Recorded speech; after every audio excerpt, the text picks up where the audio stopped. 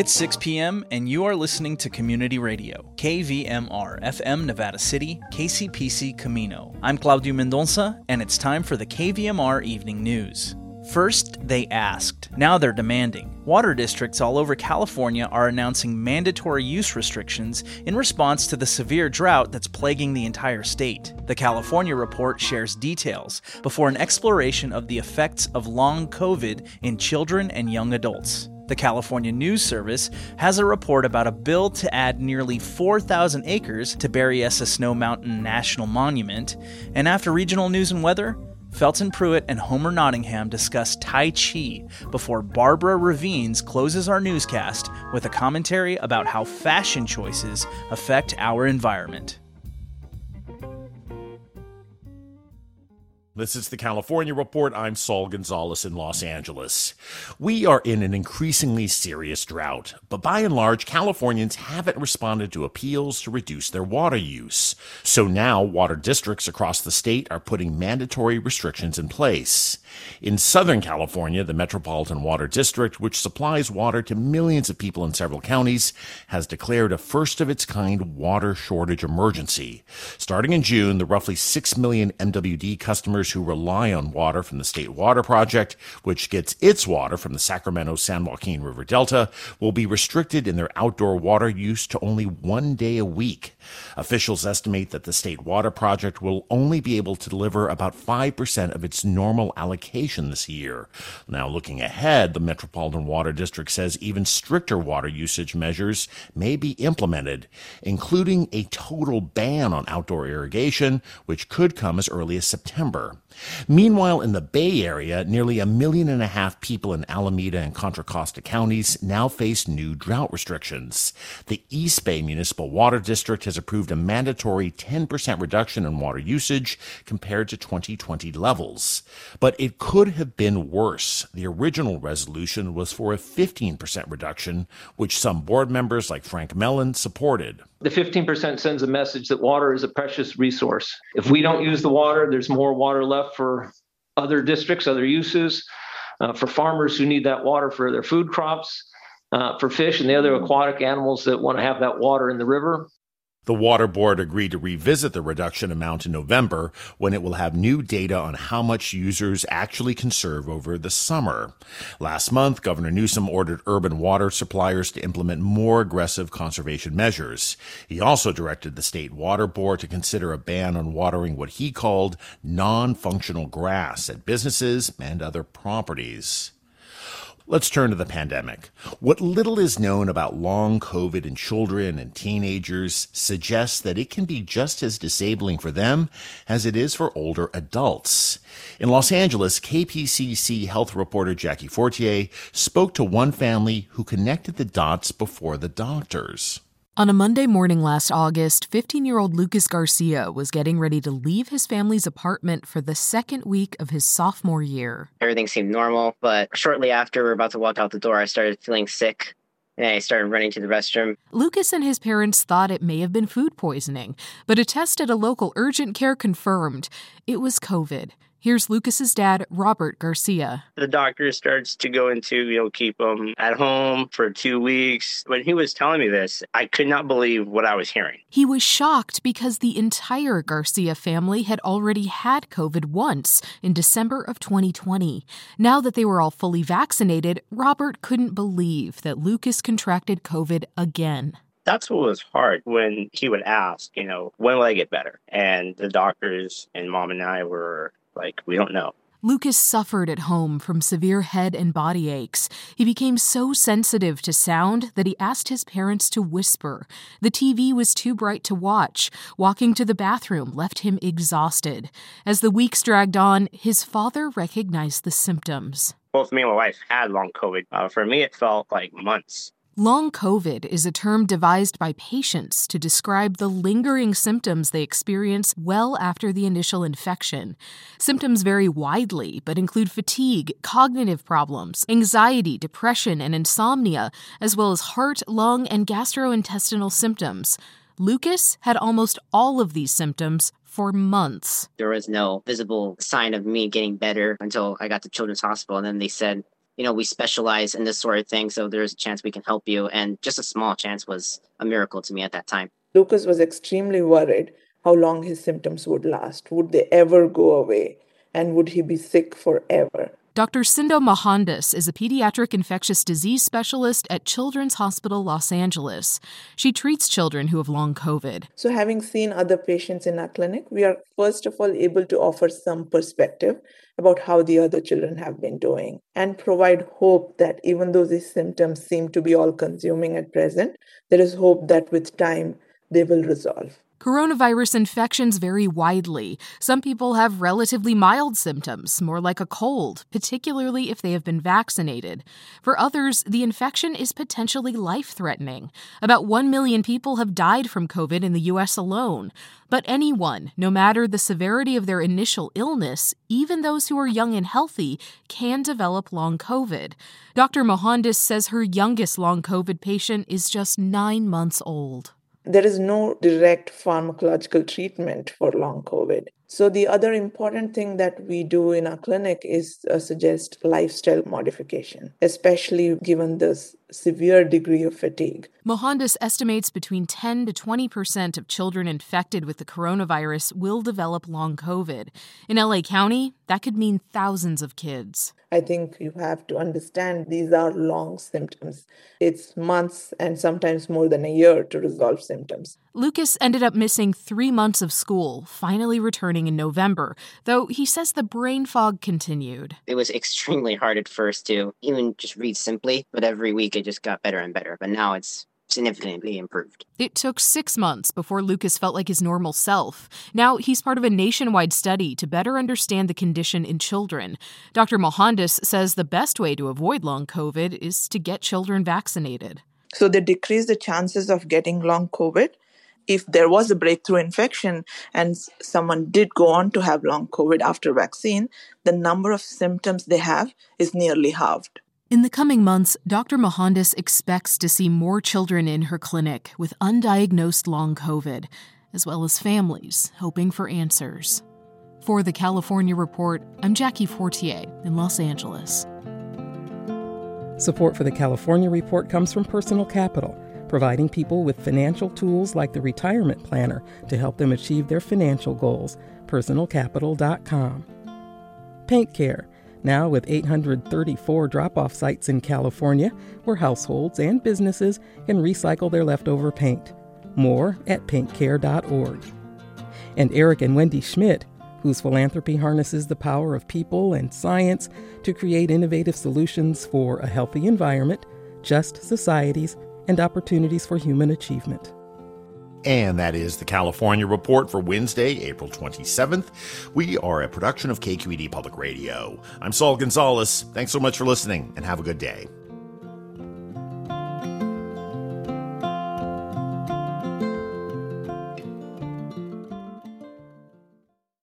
A bill that would add an area known as Walker Ridge to Berryessa Snow Mountain National Monument and change its name to Condor Ridge has the support of local lawmakers and of the Yocha-Dihi-Winton Nation. Local lawmakers and Native American leaders are speaking out in favor of a new bill to add almost 4,000 acres to the Berryessa Snow Mountain National Monument in Northern California. The bill would add an area known as Walker Ridge to the monument and change its name to Condor Ridge, a translation of the native name Moloch Luyuk. Ben Deasy with the Yocha-Dihi-Winton Nation says the land has been inhabited by local tribes for more than 11,000 years. It's a meeting place, a traveling route, a trading route. It has a lot of cultural significance to the people who've lived here for millennia before the first European settlers. The Bureau of Land Management currently oversees the area. A few years ago, developers proposed a windmill project that did not come to fruition. Backers of adding the land to the monument say it would protect the area from future development. Lake County Supervisor E.J. Crandall, a member of the Robinson Rancheria tribe, says the windmills would have endangered the raptors native to the area. The hawks are very special for regalia making, and they're a sign in our culture for a good outcome. So if you see a hawk in the area, you get a sense of peace. The bill would also formalize a partnership between the U.S. Forest Service, BLM, and the tribes to co-manage the land for historic preservation, archaeological sites, and forest health. The Senate version was introduced by Senators Dianne Feinstein and Alex Padilla. It mirrors a House version, sponsored by Representatives John Garamendi and Mike Thompson. Support for this reporting was provided by the Pew Charitable Trusts. For California News Service, I'm Suzanne Potter. Find our 8 trust indicators to support transparency and accuracy at publicnewsservice.org. The Nevada County Library has announced that beginning Monday, its open hours will return to its pre-pandemic schedule. The new hours will include Saturdays at the Truckee, Madeline Helling, Grass Valley, Bear River, and Doris Foley Library branches, as well as evening hours at multiple branches. We are so happy to be offering Saturday hours again for our community, says County Librarian Nick Wilczek. We know there are plenty of people who will enjoy using the library on weekends, so we are glad to be able to provide this option once more. Evening and Saturday hours will vary by location. For a full list of Nevada County Library's hours and locations, visit nevadacountyca.gov/library. Turning now to regional weather, in Grass Valley and Nevada City, a warming trend in the forecast. Tonight, mostly cloudy, then gradually becoming mostly clear with a low around 39. Thursday, mostly sunny with a high near 58. Thursday night, clear with a low around 40 degrees. In Truckee and the Lake Tahoe area, tonight mostly cloudy, then gradually becoming mostly clear with a low around 29. Thursday, sunny with a high near 47, and Thursday evening will be mostly clear with a low around 23. A lake wind advisory goes into effect from 10 a.m. to 8 p.m. tomorrow, Thursday. Lake Tahoe could see wave heights of up to 3 feet, and small boats, kayaks, and paddleboards are advised to remain off lake waters until conditions improve. Moving to Sacramento and the surrounding valley, tonight, increasing clouds with a low around 46. Thursday will be sunny with a high near 72, and Thursday night will be mostly clear with a low around 48 degrees. You're listening to the evening news on Community Radio, KVMR FM.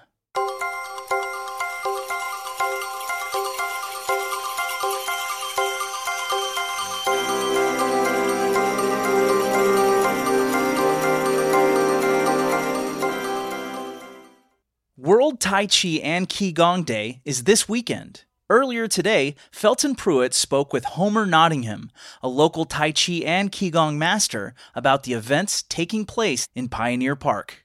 We're talking with Homer Nottingham. He's been doing Tai Chi and Qigong in the area for the last 20-25 years or so, and we've got a One World, One Breath event coming up this weekend at Pioneer Park on Saturday, April 30th. Homer, why don't you tell us what the whole event is all about and what we can get out of it? Okay, thank you very much, Felton. We'll be doing a World Tai Chi and Qigong Day Saturday morning, 9 a.m. at Pioneer Park. So all the merchants in town have given us merchandise to do a silent auction. We'll also have food and beverages there, of course. It'll be at the band shell, and everyone is invited. We'd like to invite the entire community. It's for One World, One Breath. And especially needed this year, we're going to be doing world healing. Now, that means that every town in the whole world, all the way around the world, will be doing Tai Chi and Qigong at that time at 10 o'clock in the morning for world healing. So we'd like to invite everyone out. It'll be a fun event. The Grass Valley Taiko drummers will be there drumming that morning. We'll have the Kung Fu kids from Body Balance that'll be there doing their Kung Fu. And it's a great event to watch. And then we'll be doing some Tai Chi demonstrations so people can watch us. And then everyone will be invited to join us for the Qigong exercises, which is for health and wellness. So we'd like to invite the whole community to come out, enjoy it that day. And it'll be a very, very much fun event. Now, any donations made that day for the silent auction, we'll have a raffle there with a lot of different items in it from the merchants. The merchants have been very generous in our town. And the artists, I've got to say, I can't say enough about the artists. They've given us 50, 60 different art objects that we can also auction off. 100% of the money that day will go to the Children's for the children's benefit in our community. It'll stay right here in the community, 100%. It'll be through the Gold Country Kiwanis. So the Gold Country Kiwanis is sponsoring it, along with the South Yuba Club. And all of the money will go to Nevada County Media for children's programs. They have many, many wonderful children's programs over at Nevada County Media. So I'd like to, again, invite everyone in the entire community. It will be a wonderful day. You'll be learning a lot about how your body works. It's an educational class. We'll have many handouts there about the immune system and the endocrine system and how it works. And we'll also be exercising all of those inner parts of the body. You'll learn a great deal there. For health and wellness, of course, Harvard Medical School has done most of the research on Tai Chi and Qigong. And they also say it's one of the best exercises you can do for brain fitness. It actually changes and increases the size of the hippocampus, according to their research, which is a huge benefit in this day and age to help prevent us with dementia. So it'll not only be a great event for the children in our community, it'll be a great event for your own personal health and wellness. Come on out, join us. Be happy to answer any questions you might have that day, and just join us for a fun morning. And maybe afterwards we can go over to the Earth Day downtown. So thanks for listening, and hope to see you on Saturday. So that's One World, One Breath. It's happening at Pioneer Park this Saturday, April 30th, starting at 9 a.m.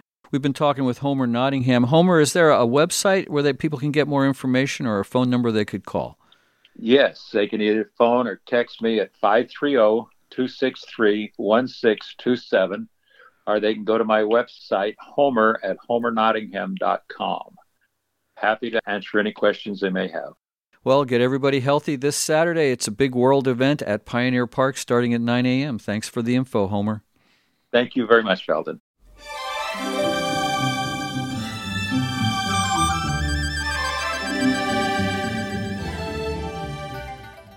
Fashionistas, be aware.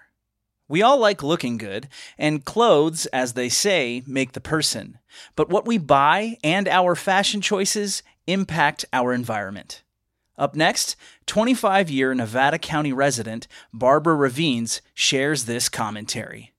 Like many other women, some men too, I have participated in a lifelong love of fashionable clothes.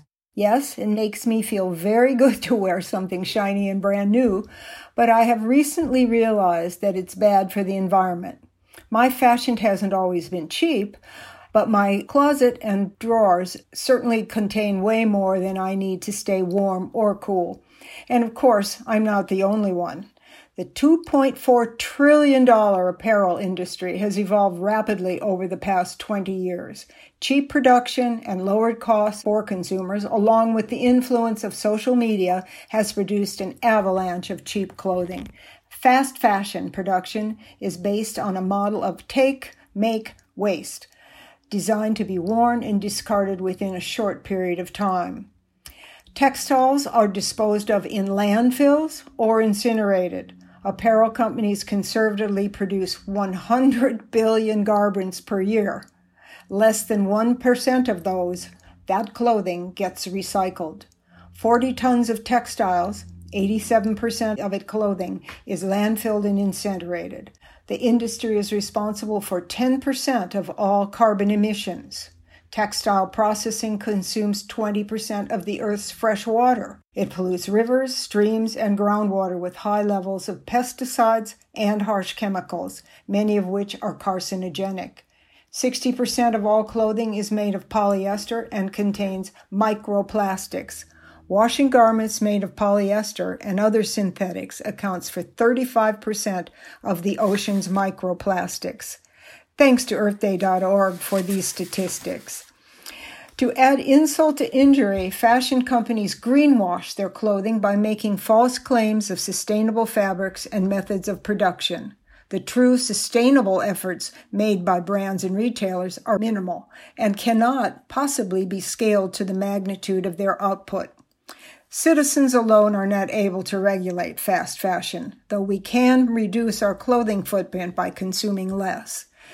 Repurposing or recycling is another option. Government needs to do its job as well. Regulations could help by promoting legislation that will hold the fashion industry responsible for cutting emissions, disposing of used materials sustainably, limiting the use of virgin synthetic materials, and clearly labeling whether the clothing they make is truly sustainable per Fair Trade Commission Green Guide. Or imposing a carbon tax on all clothing made from synthetic virgin materials. Mandating the very new clothing washing machines has a filter installed to capture plastic microfibers.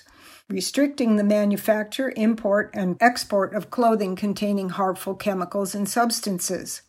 Eliminating unfair practices for apparel workers working below minimum wage or for piecework in unsafe factories, and also to create multilateral accountability, holding not only factories liable for unsafe conditions and unpaid wages. Also banning the importation of clothing made with indentured servitude or child labor, educating consumers on how to effectively recycle used clothing. We here in Nevada City and County can learn new methods of making our personal fashion more sustainable. We have a number of very good resale places of clothing. I know many people who find wonderful bargains at our resale stores, and there are several of them within the city. Thank you. The views and opinions expressed on this program are those of the speaker only, and not necessarily those of KVMR, its staff, management, board, or contributors.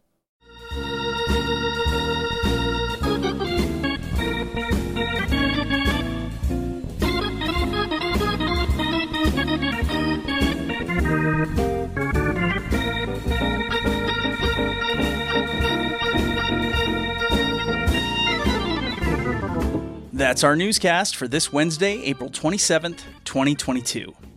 KVMR gets support from Simply Country, family-owned farm and feed stores since 1964.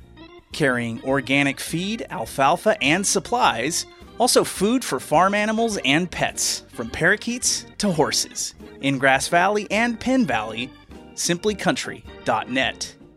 And Sierra Moon, family-owned in Old Town Auburn. Customers can work closely with a jewelry designer to help create a one-of-a-kind piece. Also specializing in jewelry repair and bridal designs. SierraMoonGoldsmiths.com. Keep it here for more local programming.